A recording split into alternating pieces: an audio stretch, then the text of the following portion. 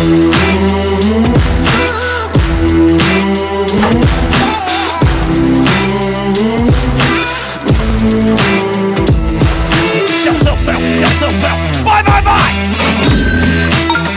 the AM/FM 24/7 radio network, broadcasting from AM and FM stations around the country. Welcome to the Small Business Administration award-winning School for Startups Radio, where we talk all things small business and entrepreneurship. Now, here is your host, the guy that believes anyone can be a successful entrepreneur, because entrepreneurship is not about creativity, risk, or passion, Jim Beach. Hello, everyone. Welcome to another exciting edition of School for Startups Radio. Today is the 20th, Wednesday. I hope you're having a great day, working hard, getting over hump day, and just looking forward to Friday. Even us entrepreneurs who love what we do, passionate about it, still look forward to Friday, right? I do. Anyway, today's great show. First up, Behdad Jamshidi has built something that we've all needed so many times. I've thought of this idea 100 times and wished this resource was available. What if there was a way of knowing if the marketing agency was any good? If some outside process vetted them and had a stamp of approval. Behdad has built just that. It's an amazing story of giving back to the community, and I'm very excited for you to meet him and hear the story. After that, we're going to speak with Jacqueline Samira. She is the founder of a company called Howdy. It is an HR placement team for programmers from Latin America, is my understanding. And boy, is this a cool success story. And she did it right. And so very excited to have someone, especially a woman in tech internationally. And boy, I'm excited to have you learn from her. So great thing there. And then we're going to wrap it up today with a little bit of levity, which we're going to need after my rant. I'm about to go on a rant. One of my famous, or is it infamous, rants. We're going to play a game of the Quick 10. It is, see, you don't play the Quick 10 as much as I do. Over the last 4 or 5 years, we have collected 400 or 500 entrepreneurs answering the same 10 questions. We have aired so far about 5% of them. I am backlogging them because we're going to produce a book, a product for charity, for entrepreneurs. It's like a coffee table book on entrepreneurship. 10 questions, all great questions about entrepreneurship, and hundreds of entrepreneurs answering those same questions. So we're going to play that with Robert Cote. He is an intellectual property attorney that was on the show, about a month ago. And so we are going to share his quick 10 answers because I liked them and thought you needed to hear it. And that book will be coming out, so I don't know when. If anyone wants the job of putting it together, send me an email and you can be a co-author because I need help getting it done. I have too many projects and it's a good one sitting on the shelf. So, rant time. Last week, I went on a continuing rant about how the United States government, in many capacities, local, state, and federal, is fighting entrepreneurship and small business. And there are so many examples. My favorite example is just here in Georgia. If you want to sell ice cream in a retail environment, it has to be packed by machine. That machine costs $1 million, making it impossible for a small dairy to pack ice cream. But why is that law in existence? Probably because a dairy paid somebody to get it into existence, right? There are just thousands of examples. And the latest one I was talking about is New York City has dramatically made it much more difficult to have an Airbnb. That affects so many elderly families who that Airbnb extra income is what kept them afloat. And now there's a new process, but the rules are incredibly onerous. They are basically designed to run the Airbnb out of the 5 boroughs. And there is a process to apply to get a license, but the acceptance approval rate so far is something less than 10%. So you go through all this onerous process and then you still don't get approved, and you've lost $2,000-$3,000 of income that was keeping you afloat, and all you have left is Social Security. It's a war on small business. Of course, I do believe, and I want to stress this, that small businesses and these Airbnb should be complying with the same basic rules that the hotels have to, and should be paying tax. That's only fair to have a level playing field. But it is definitely a war on small business. Today's rant is, I'm unfortunately going to rant on a couple of small businesses. So there are industries that I have for a long time had a bias against. And well, before I go into that, have you been on the website Reddit? It has a really cool, it's a forum thing. You post forums or you post questions and people come on and answer, or there's topics with ongoing conversations. One of them is, am I the a-hole? Where you describe a situation and then ask the community to give their input as to who was the jerk in this situation. And they have some really funny ones. They're all about family situations and life and culture and stuff like that. And so I wanted to do one of those, but I want it to be business. So I decided not to post it on Reddit. I'm going to post this on LinkedIn, where us business people like to talk, and ask the community of my friends and associates if I was the a-hole or not. And I want you to hear it first. So there are a couple of industries that I'm not very impressed with. One is travel agents. I'm sorry, I can give example after example of how they are just not the brightest bulbs, the people in that industry. And if you want to play that game, I'll go through it. There are actually even some posts on School for Startups Radio, this site, about that. If you go through some of the older posts, there's one from earlier this year, travel agent that I dealt with from the inside, seeing all of the warts and all of the goodness, and wrote it up because I was so disgusted with it. Another industry that I'm really love to bash is the swag people. You know what I mean by swag? The t-shirts, the pens with your logo, all of that. So I first started swagging when I was in the camp business.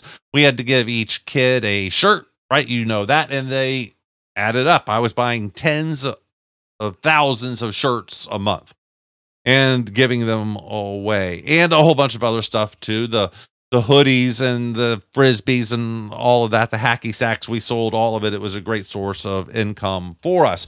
And so I've been dealing with swag for 30 years, and I've met many, many swag companies, and some of them are great, but very professional, and some are obviously not the smartest bulbs. When I was working with the Atlanta Metro Chamber, one of their biggest problems was interacting big business with small business. So they would bring in a famous CEO, say the CEO of Home Depot or Delta or something like that, and let them interact with the small business members of the chamber. They would all talk. The pen salesman would bother them so much, the CEO of Delta, that they stopped doing those. So anyway, I interacted with a pen salesman this week. I said, dude, when you're going to send me stuff, don't send me stuff with your logo on it. Send me stuff with my logo. He got so mad that he hung up. What are your thoughts? Bye. I was just trying to help his business, trying to give him an idea for improvement. I don't want your logo. If you're trying to impress me and make me buy, send me my logo. That would impress me. That's a wonderful question, actually, Jim. Oh my gosh, I love the opportunity to do this. Thank you, Jim. Wow, that's a great one. You know, that is a phenomenal question. That's a great question, and I don't have a great answer. That's a great question. Oh, that is such a loaded question, and that's actually a really good question. School for Startups Radio. We are back in again. Thank you so much for being with us today. You know, there are just so many marketing agencies, especially search engine optimization, SEO agencies out there, and they all say the same thing, and you never know if the results are going to be what you paid for. Wouldn't it be nice if there was some way to vet the marketing agencies and to find out if they were any good? Well, there is such a resource, and I'm excited to introduce you to a guest who has built it and can help us find out all about it. Please welcome Behdad Jamshidi to the show. To the show. He has a company called CJAM Marketing, and they have assessed over 700 marketing agencies and vetted them down to about 80 or 90 that they will actually vouch for. This has been featured in Bloomberg, National Post, and the Financial Post. Amazing story. Behdad, welcome to the show. How are you doing? I'm doing great. Thanks for having me today. All right. So did I explain it well? Did I get the numbers right? You interviewed 700 and have filtered it down to about 90? Yes. I mean, the exact number, we rounded up a bit, but it's 682 exactly. And yeah, we vetted them down to about 90 partners that we work with today. Okay. In what categories? What groups? What buckets? It goes across all aspects of marketing. Originally, we just started with websites, 4.5 years ago, but as customers needed more and more things, we had to keep adding. So it goes anything from branding to websites to ad placements, digital ads, SEO, copywriting, influencer marketing. You kind of name it in marketing, we cover it.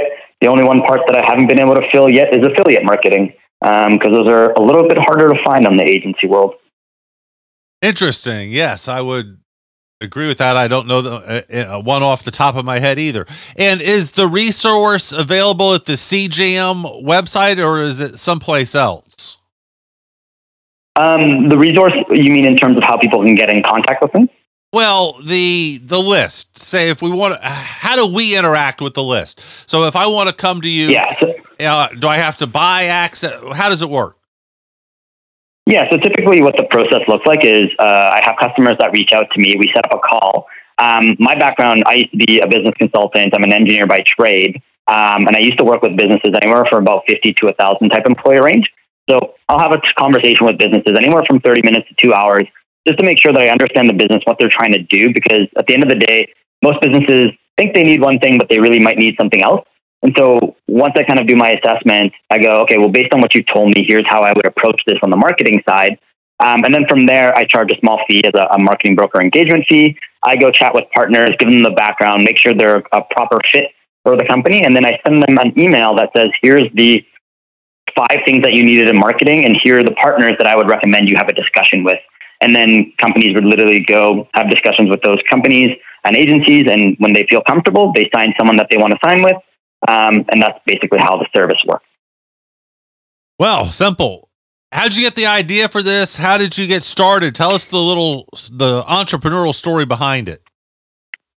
Yeah, of course. So I started out, as I mentioned, as an engineer. I used to work for a large telecom called TELUS up in Canada.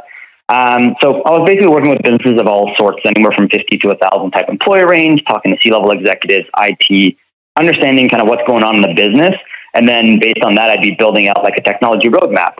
And then that would touch up a whole bunch of other aspects of the business. So that's where a lot of my like business consulting, sales, leadership, and technology experience came from. But on the marketing side, I started a business. And as I was doing that, I started noticing that, I used to build websites and do Google Ads and SEO, but I didn't have enough time in the day given I was working 2 jobs at the time. So I started looking for partners to work with, and I started noticing that when agencies or marketing partners would get into conversations, they'd really only be good at like 1 to 3 things. But there was always this gap where marketing agencies didn't understand business and business people didn't understand marketing. And ultimately, I just saw these agencies picking up work where I'm like, oh, you're really good at websites, but you don't actually do SEO well. So why are you taking that on as work? And so this gap really made me start thinking, I'm like, oh, this is really hard for businesses to navigate. And I literally just, putting my head down, started basically meeting people one-on-one for the last 4.5 years to that crazy number that we kind of mentioned before at 682. And now I'm at the point where, I see the value in the gap. And so I can talk to businesses and go, look, you need these 3 things in marketing. There's no one agency that can do all these 3 things well, but here's the 2 agencies that plug in the gap. And I notice it worked quite well. How does an agency respond when you initiate the conversation and say, I want to come in and vet you and see if you're any good at this? I could see a lot of them saying, who the hell are you? You know, why do you get to do that? You know, challenging you on this. Have you encountered that?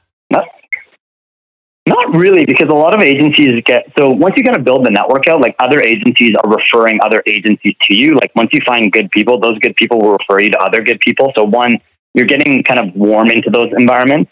And then the other part is like I'm part of a ton of different groups and things like that. So once you build a brand, people actually start reaching out to you to get vetted, which is the fun part. Right. Yeah. So it's a lot easier to kind of vet people that way.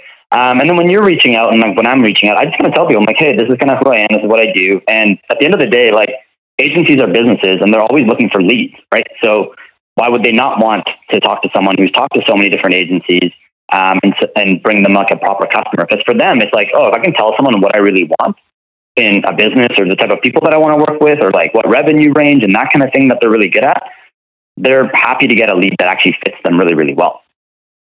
It makes a lot of sense. Yes. And then how do you actually vet them? How do you know if the SEO agency is actually any good or not? How can you look at results and see that they actually did that or made that happen? Yeah, that's a great question. So typically like what my vetting process looks like, because I've done so many of them, like I'll usually have the initial meeting, which is a 30-minute meeting. I'll meet and greet with any agency just because I always want to be meeting and seeing who's out there. In that first meeting, I can tell a lot of red flags just by the way that people talk and what they say. But if everything checks out, you know, their values align to my values, which are like always trying to make sure that customers are taken care of, people are being authentic, and they're doing good by their customers. Like that's typically what I'm looking for. I'm trying to find people that are like passionate about their agency. If they pass that part, then I basically ask them for videos, documents, things that like show me, hey, tell me what you've been able to do and at what price range and what results you've had. After I look over that, which is totally separate, like typically through like an email transaction, I'm going through stuff, and then we do a follow-up call where I say, look, I've seen the initial stuff that you've sent over to me. I'm prepared to do like a 1-hour deep dive with you guys to go even deeper into the stuff that I'm not sure about. So I have a set of about 30 plus questions that I ask agencies when I'm vetting them for that extra hour on top. And if everything looks good there and there's not a lot of red flags, then I can add them to my partner network. So I have like 2 lists on the back end. And on the back end, also to join the partner network, there's a cost. That's another one of my filtering areas. It's like, can an agency pay to be in the network, which kind of tells me a little bit about like what kind of agency they are as well. So I have multiple levels of filtering. And then from there, I mean, at the end of the day, I can't tell if an agency is going to be great with a customer because now you're involving personalities. It's kind of like a relationship matching, where you have 2 people, they look great on paper. Yeah. So, I mean, I do my absolute best. I'm right now, I'm hitting about 80% of the time. I have built successful connections that have lasted longer than 6 months, which I think is way better than what businesses are doing currently themselves, where they go through 3 or 4 before they realize they just can't find the right agencies, right? So I can hit that pretty much on the first time about 80% of the time. And when you think about, a business needing 3 or 4 different marketing things, they need 2 to 3 different partners. And so it's hard enough finding one, but getting 2 to 3 is like pretty much impossible if you don't have the network. Yes. Yep. Oh, I love it. Makes a ton of sense. I'm sitting here reminiscing about all of the times that I wish I had had this service and had known about it, because I would have used it many times, and I can't imagine that I wouldn't have gotten better results. So how long do you follow along in the project? So typically it depends on what kind of project. So if it's like a website project, I'm checking in kind of like in the middle and at the end, just to make sure everything's going smoothly. And then if it's an ongoing project, every 2 or 3 months, I'll reach out to my customer and say, hey, how's the project going? How's the agency doing? Could they be doing something better? And usually like I get very honest answers from there. And then I kind of relate to my customer, like, well, do you want me to share that information with them, or are you already sharing it with them?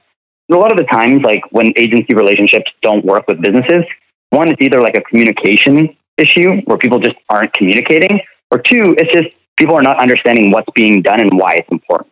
So I always want to make sure that I'm kind of like bridging that gap if things are missing, to make sure that the relationship continues to be strong. Yeah. Excellent. And what are the largest, I don't know how you measure it, deals or that kind of thing. I'm thinking about my wife and the business that she works for. They build websites that are $1 million budget. Are some of the projects that big included? Yeah, so it really depends on the type of like projects, right? So I have like businesses that are spending, $200,000-$300,000 on just like ads, right, and running it with an agency. I have agencies that like personally work on websites that are, like you said, maybe not the $1 million range, but they're in like the $200,000 to $500,000 range. Or you have like dev or app companies that are, building applications that start out at the $200,000-$300,000 level, but as it evolves, you get into the millions.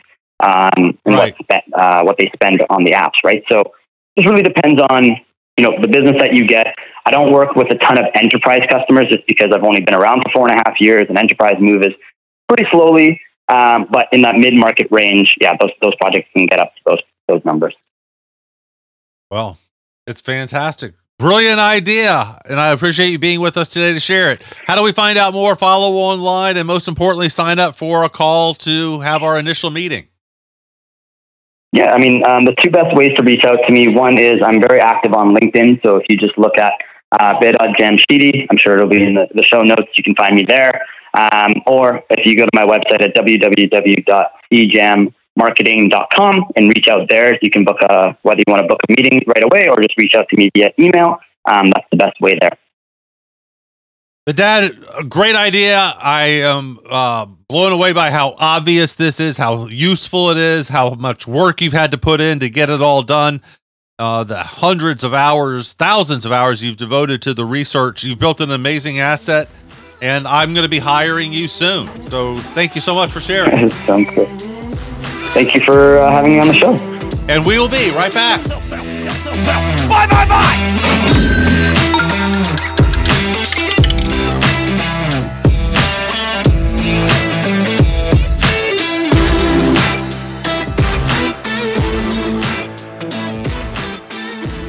For Startups Radio hopes you will reach out to us if you have any questions or comments, or if you need help with your business at any stage, from concepts to exit. Jim accepts all connections on LinkedIn. He tweets from @EntrepreneurJim, and he responds to emails at james.beach@att.net. Thanks for listening, and we hope you enjoy the show. We are back, and again, thank you so very much for being with us today. I am very excited to introduce another great entrepreneur. Please welcome Jacqueline Samira to the show. She is the CEO and founder of a company called Howdy. They have over 200 employees. She was doing about $3 million and joined Y Combinator's W21 batch. They've grown the company since then to about $105 million and projections to hit, or a valuation of $105 and revenue of about $30 million. The company is an onshoring product development company, I think. So if you want to come up with a new product, you hire them, they put all of their brains together, and you end up with a great product. Jacqueline, welcome to the company. How are you doing? Oh, thank you. I am doing great. How are you doing? I am well. Well, you tell me, how did I do? An onshore product development shop. Very close. We're a nearshore. Okay. Nearshore. So, but actually we don't do product development. We will help companies build their team of technical developers. So a lot of times people are building their own product. They just need to staff up and they don't have the quality or caliber of talent nearby. So we help them by sourcing awesome people nearshore. Okay. So, but they are very particular people, right? I mean, we get back to the product through the HR people that we bring in. Is that correct? Yes, that is correct. That is correct. So interesting. So your job is to help me build out my product team. Yes, all right, exactly. Give me an example. Well, let's work through one of your clients. We don't need a name or anything, but what did they say when they came to you, and what did you do for them? So an example would be we would get a YC company and they're like, hey, look, we're a founder team and we're looking to build out our dev team. We need a technical architect that is a full stack developer that can help us build this product that works independently. boom, we go out and get them. Or we'll have a bigger company that, let's just say, has a technical team already in place, but they're looking for 4 other folks and various requirements. So usually people will come to us with different goals of the person or persons or teams that they're trying to build. The unique thing too is we have offices. We have 7 different offices throughout South America. So if people want to keep their team together or create what we like to call these center of excellences, we can source in market, local, so that they can build a team together. So it's not all remote. So we're flexible, but that's an example of what people do. But with developers in the same time zone. Yes, exactly. Okay, explain the Latin America connection again. So that was, it's really the time zone. When I was leading growth at a lot of various startups here in Austin, Texas, we would get huge fundraising rounds. And then the next thing we'd have to do is say, okay, let's go hire all these people that can go and build the product that we promised we're going to go and build. And we couldn't hire fast enough, or we couldn't hire people with enough experience that wasn't going to go and get, let's just say, taken away to like one of those FANG companies. And so it was really, really hard for smaller sized companies that I was a part of, that I was leading, to build developer talent. And so we were looking for solutions that could help us, and all of the solutions were overseas. And so they were in India or Asia or Eastern Europe. And while those people are excellent and they're very technically sound, when you are a smaller company, communication is everything. And having the same core working hours for communication was make it or break it in these early stage type companies. And so for us, I was like, man, we got to find someone that overlaps on time zones. And I was looking up and I was looking down, and I realized at the time that there was no good viable solutions that was resourcing talent in Latin America for US companies. And that's where I came up with the idea of Howdy. Interesting. When we talk about Latin America, do we think of good tech development skills? Are the universities there producing the same quality, say, as India and some of the other places that we think of when we think of developers? You know, it's funny that you mentioned this. In our experience, we have seen incredible talent because we went to markets.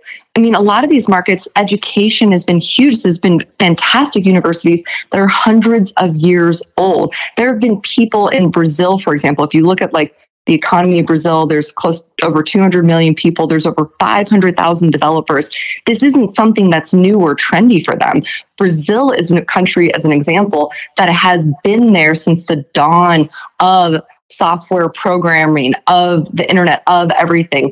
And so a lot of times when you look at talent, you look for talent, it's not just, are there smart people there right now doing it? It's, have there been smart people there doing it for decades that are now the teachers of the new students that give their wisdom. And we see this in Buenos Aires, we see this in Brazil, we see this in Montevideo, Uruguay, which has the strongest middle class of all of South America. And so there's just so many universities and talent that have this long tenured of education for computer programming. And so to me, it's always been really funny. Like, why did we go to India first? Because there was a whole continent below us of people doing it at the same time that us in the United States were doing it. Montevideo, it's a long time since I've heard that place mentioned. One of my favorite stories of all time, Jacqueline, happened in Montevideo.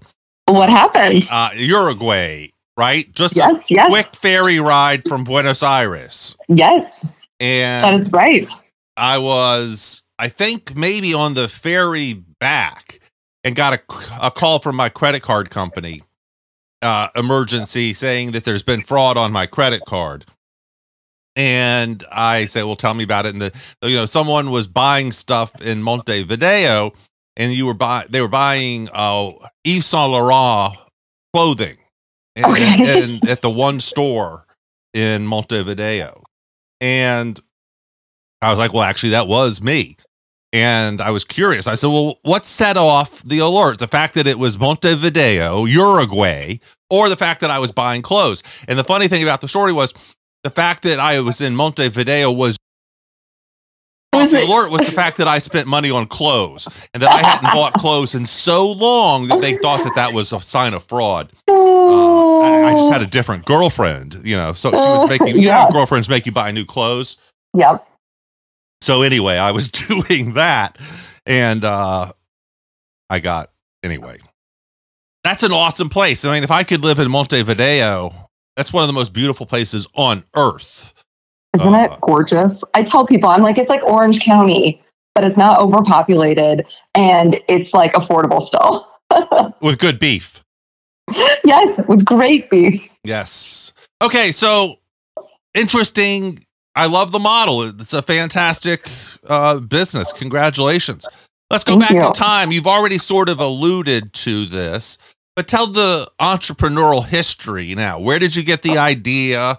Obviously, it was percolating because you were, shopping around for all of these companies that you were helping in Austin. Yes. Elaborate on that, though. What did you do first? How did you, get the business up and running? What were the challenges that you faced in the 6 months at the beginning? Tell us about the history of the very beginning.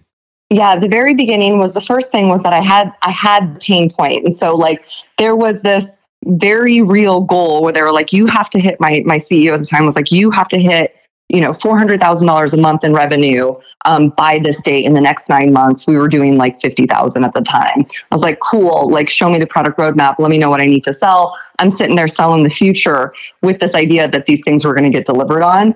And I'm having an existential crisis because I'm seeing that we're not able to hire the people. I'm seeing that we're not able to retain the talent. I'm going to in my head, I'm going, oh my gosh, how I'm going to be made a mockery of. I can't have this be the problem that we can't hire people. So I went and I started helping them source talented individuals. We partnered with a company called Andela. We partnered with another company that was helping people in India. And so we just had all these solutions and they were all not ideal. And so I told them, I was like, look, I'm going to get us to that 400,000 and then I'm going to leave and I'm going to solve this problem for every other company that's having the same issue. So did that. And then I literally just jumped on a plane, went to South America because at the time I knew it was a time zone issue thing. And I just went from every major market to major market, trying to understand the ecosystem, trying to understand the communities, trying to understand the developer communities. Did they even want to work for US companies? And I just got a great understanding of what was going on. I came back to the US. I bootstrapped it myself. I started it thinking it was going to just be a thing where I helped be a connector. So I made an LLC with my own funds and my own bank account.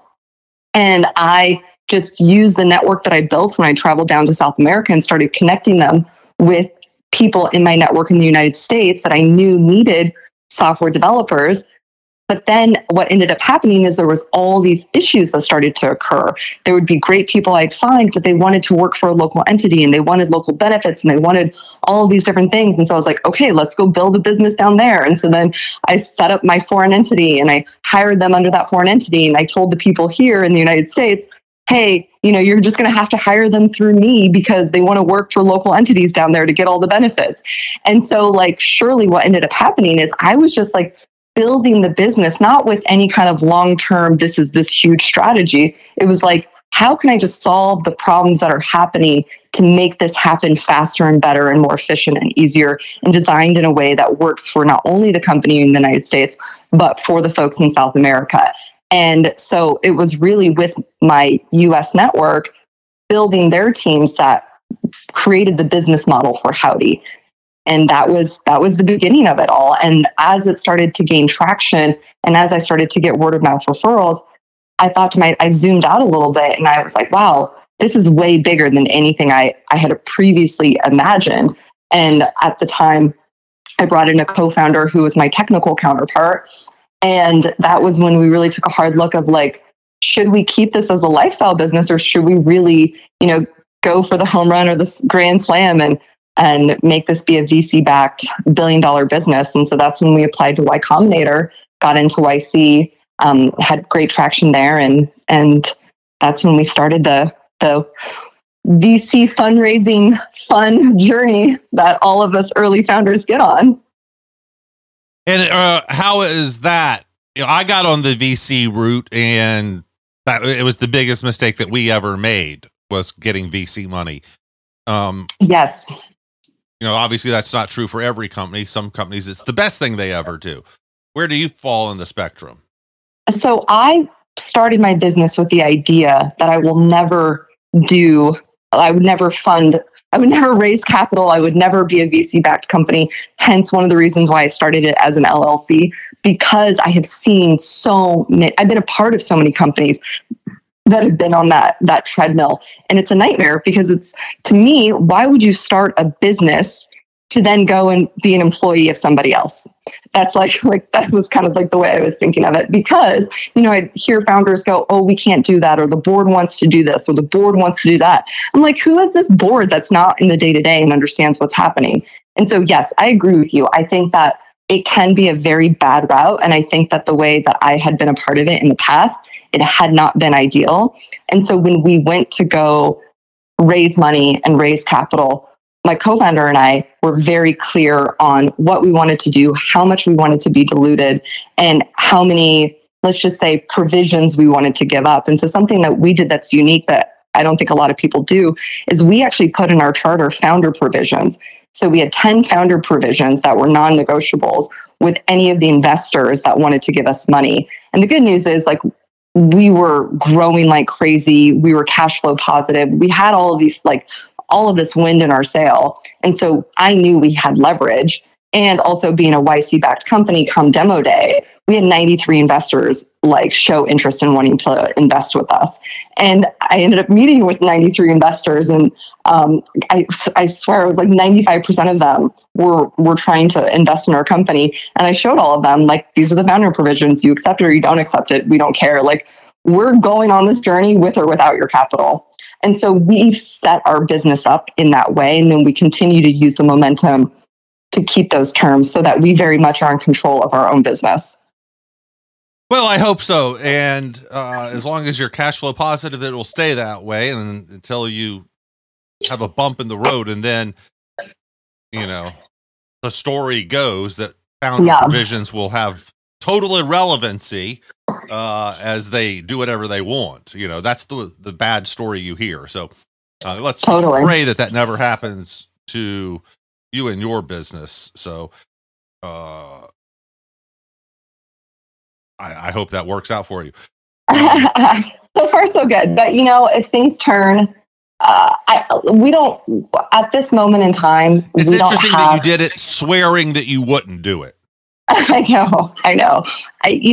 We got it on our terms and everything that we wanted. And so we thought to ourselves, a little bit of capital wouldn't hurt.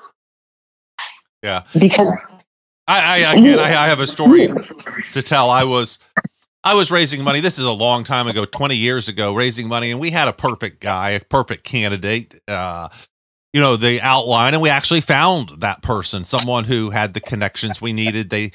Our business was unique. They needed to have education connections and things like that. And we also had sworn that we were never going to take capital. And we found the utopia guy that, we had always said, if we found this, we would do it. Yeah. And we did. We found that and invited him to come to town and meet with all of us. And he flew a Ferrari into town so that he would have a car to drive. This is Atlanta. And so we don't have cool cars like Ferraris. They have to be flown in from California for your meeting. And so he flew his Ferrari in, and we took him to dinner at the most conservative business club in the Southeast. And he walked in a T-shirt, and they said, "Sir, this is black tie." And he just kept on going and sat down and paid no attention to them. And at that meeting, Jacqueline, every single one of us said, he's a scoundrel, he's dishonest. And then that person voted yes. We went around the table, myself included, voted for someone that we knew was dishonest, but was so impressive and the money was so enticing that we took it. Yeah. Isn't that interesting? Yeah. We swore that we weren't going to do it, but eventually if you find a utopia person, and then, oh, wow. So how does that story play out? Of course, he ends up destroying the company. Oh. Yeah, just like you thought. Just like we all knew. I mean, we all knew it. We all voted that he was a crook. And guess what he turned out to be? A crook. Yeah. You got to go with your gut. So how is it being the boss? Do you have trouble with that? You know, for such a long time, you were part of the team. Now you are the head of the team. It's a hugely different role. How has it affected? You know, I've always been very collaborative. I love to listen and hear other people's insight and thoughts. I think that's what's made me like a great sales leader, just listening to people so that I can be more solutions oriented. And the thing for me, from my perspective, is it's actually been a wonderful change because maybe it's being a female. It was always harder to get that kind of like deference or respect, or for people to like take me seriously, especially too, because I try and come at it from a very collaborative, nice, warm angle. So to be honest, I guess being the boss, I don't like that word, but it is nice to have people do things and agree with you and give default respect that I haven't necessarily always had the last 17 years of my career. So that is nice. It makes things go faster and smoother, and it's less friction, I would say. I've got a really great co-founder who fills in a lot of the gaps that I'm missing. And we just collaborate a lot and talk a lot. And I throw things off, use him as a sounding board. He uses me as a sounding board. And it's been wonderful, to be honest. At least lately, it's been wonderful. Have there been any challenges or issues by being a woman? Have you had any kickback, pushback, bad stories because you're a woman in the tech space? You know, not from people. Yeah, I mean, of course, there's going to be horror stories. I can give you like 10. But let me just tell you, I did hire this head of sales guy that it was amazing. He's no longer our head of sales, but my whole background has been like VP of sales, head of sales, CROs. It's what I do. It's what I do with the company. My co-founder's background, he's the chief technical officer. It's product, it's engineering, it's leading engineering teams. And we're at a meeting, and it's me and my co-founder, this head of sales, and a couple of our other operators. And he's like going through this sales problem. And he's like, yeah, I need to overcome this objection. Frank, what would you say? What do you think, Frank? Oh, and he's like talking to my co-founder and like seeking advice from him. And that's like just like one micro example of like how this individual would constantly defer to my co-founder for his quote unquote sales expertise instead of me. And I remember like bringing that up to him going like, what are you doing? Like, I literally built this company to $20 million in revenue. You're going to go and take over now. Like, why aren't you asking me for this type of like advice and this kind of feedback? So, what was the answer? He was like, oh, I didn't realize I wasn't doing that. Yeah. Yeah, kind of mansplained it away. Yeah. Oh, yeah. Lots of mansplaining too. Like one of the products I sold was this like SEO product, like way back when, like 2, 3, 4 companies ago, maybe. And I sold this SEO product to every major publisher in the United States. So I had to know my thing about SEO, and I hired this guy to come in and help us with our marketing. And he sat there for 45 minutes giving me the definition of SEO. It's like, okay, bro. It's like that. I think everybody does some version of that to other people, but that it's always fun. Yes, but it is particularly obnoxious if it's a woman that you're doing it to, and the woman who built the company. So, yeah. But I've been in this industry for 2 decades almost, and it doesn't faze me. I think the younger generations, it's good. I'm so happy that people are being more aware and more conscious of it. And that is great. I fear we might I fear society though is moving into a place where we're becoming too sensitive, because sometimes it's like, have you read the book, Who Moved My Cheese? Where it's like, guys, like, don't sweat the small stuff. Right. I just hope that that's so sexist to think that my pain is a small thing, Jacqueline. You are so sexist. You see, I'm reversing the game. If it's small to someone, though, and they think that it's important, if you belittle a woman and her SEO, and to me, it's just moving the cheese, but to you, it's insulting your entire career. Yeah, absolutely. And I definitely had that struggle younger. And I think what helped me was understanding what I can do with that, right? Like, how can I change this to take the power back? And for me, and the way that I'm trying to represent it is I have the power in that scenario because my husband overheard it and he was so upset because this was back during COVID time where we were all working in the same office. And he was so upset for the way that this guy was talking about it. He was like, I can't believe you didn't come down on him. I can't believe you're not upset. And I can't believe you're this. I can't believe you're that. And I said to him, I was like, you know what's more powerful though, is the fact that I'm aware of this and that I'm using my power to choose to not let it impact me. And that gave me so much power because I didn't allow it to hurt me. Now, I know that other people interact with that differently, but there had been so many little microaggressions that used to just like take me off my day and used to really upset me, used to really make me upset and just change my attitude on things. And I said to myself, like, man, like, how can I take control over this? How can I take control over my own narrative rather than like allowing these impacts? And so what I would do is I would say, okay, I'm not going to choose to work with this person anymore. Or like, if we're going to do a group project, or if I'm going to like elect to partner with someone, I'm going to elect to partner with someone that's going to come at it from a different vantage point. And so rather than like getting upset in that moment, I gave myself permission to make better choices in the future. I love that. That's a great attitude. Jacqueline, how do we find out more? Follow you online, continue to learn about Howdy. You know, you can always email me. It's a very, very simple email, j@howdy.com, or anywhere on social. I am Howdy at HowdyJax, JAX. Fantastic. Jacqueline, great story. Congratulations on the huge success, and I hope it continues. Thank you so much. I really appreciate it. And we will be right back.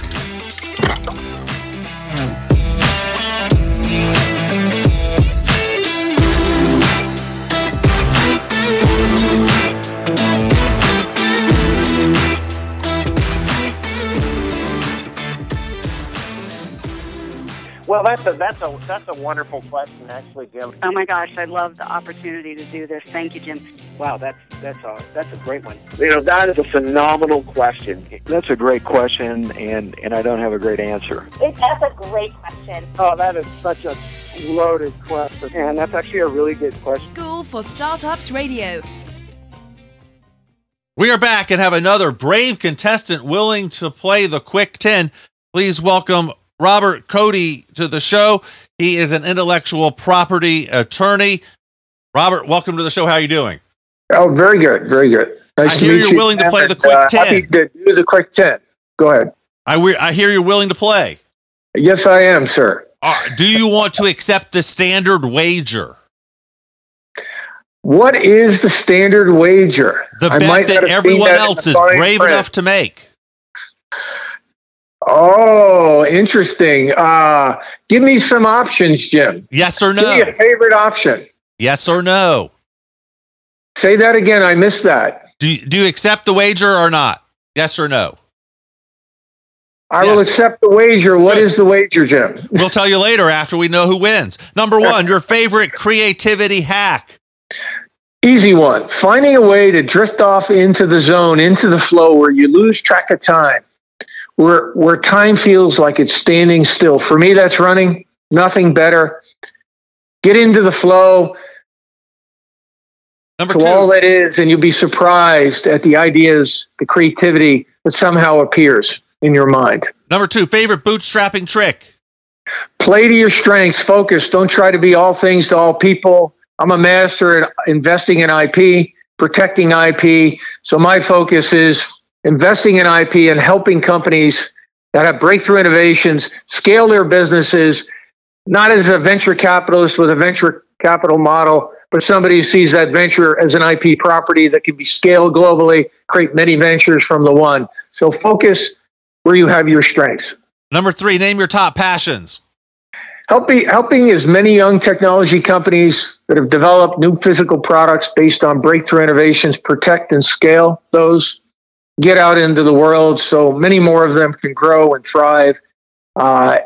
Second, inspiring others to live life with purpose and meaning, knowing from my own experience that happiness is in the ride. The more we can help others, the more blessed our life will be. The third is, I like to say, following the signs.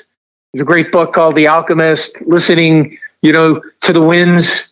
And so I like to follow the signs that have led me to my path in life, my calling to be of service to humanity, and that keep me headed in the right direction.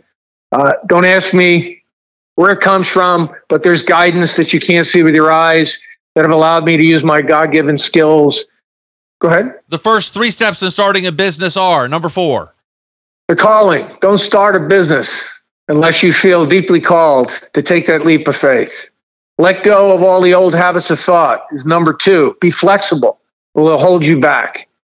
See it as an adventure.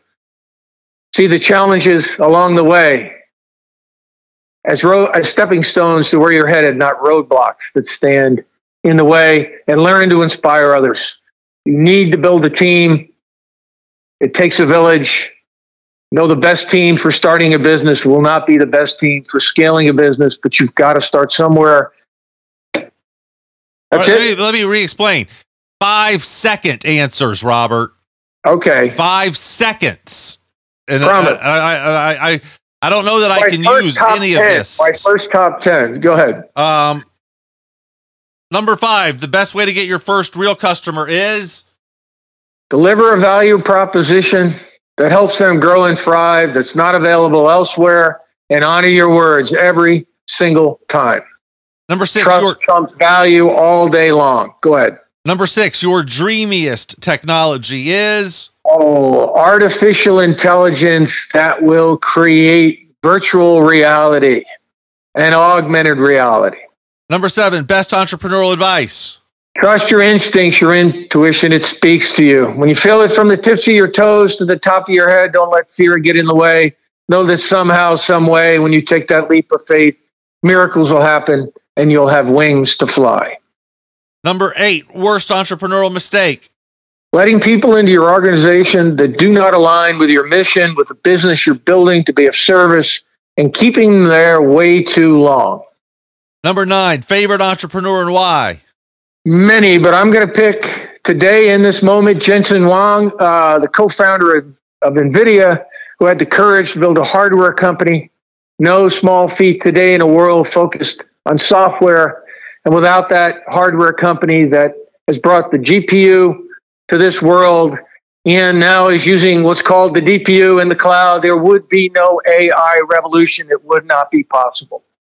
That technology and that company is going to change the world by allowing AI to take hold in everything we do. Next. Number 10, favorite superhero.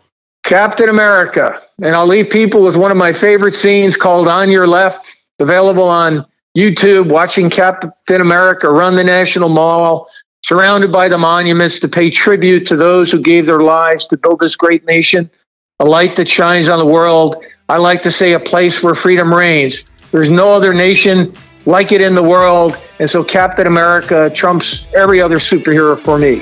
Love it. All right, great answers.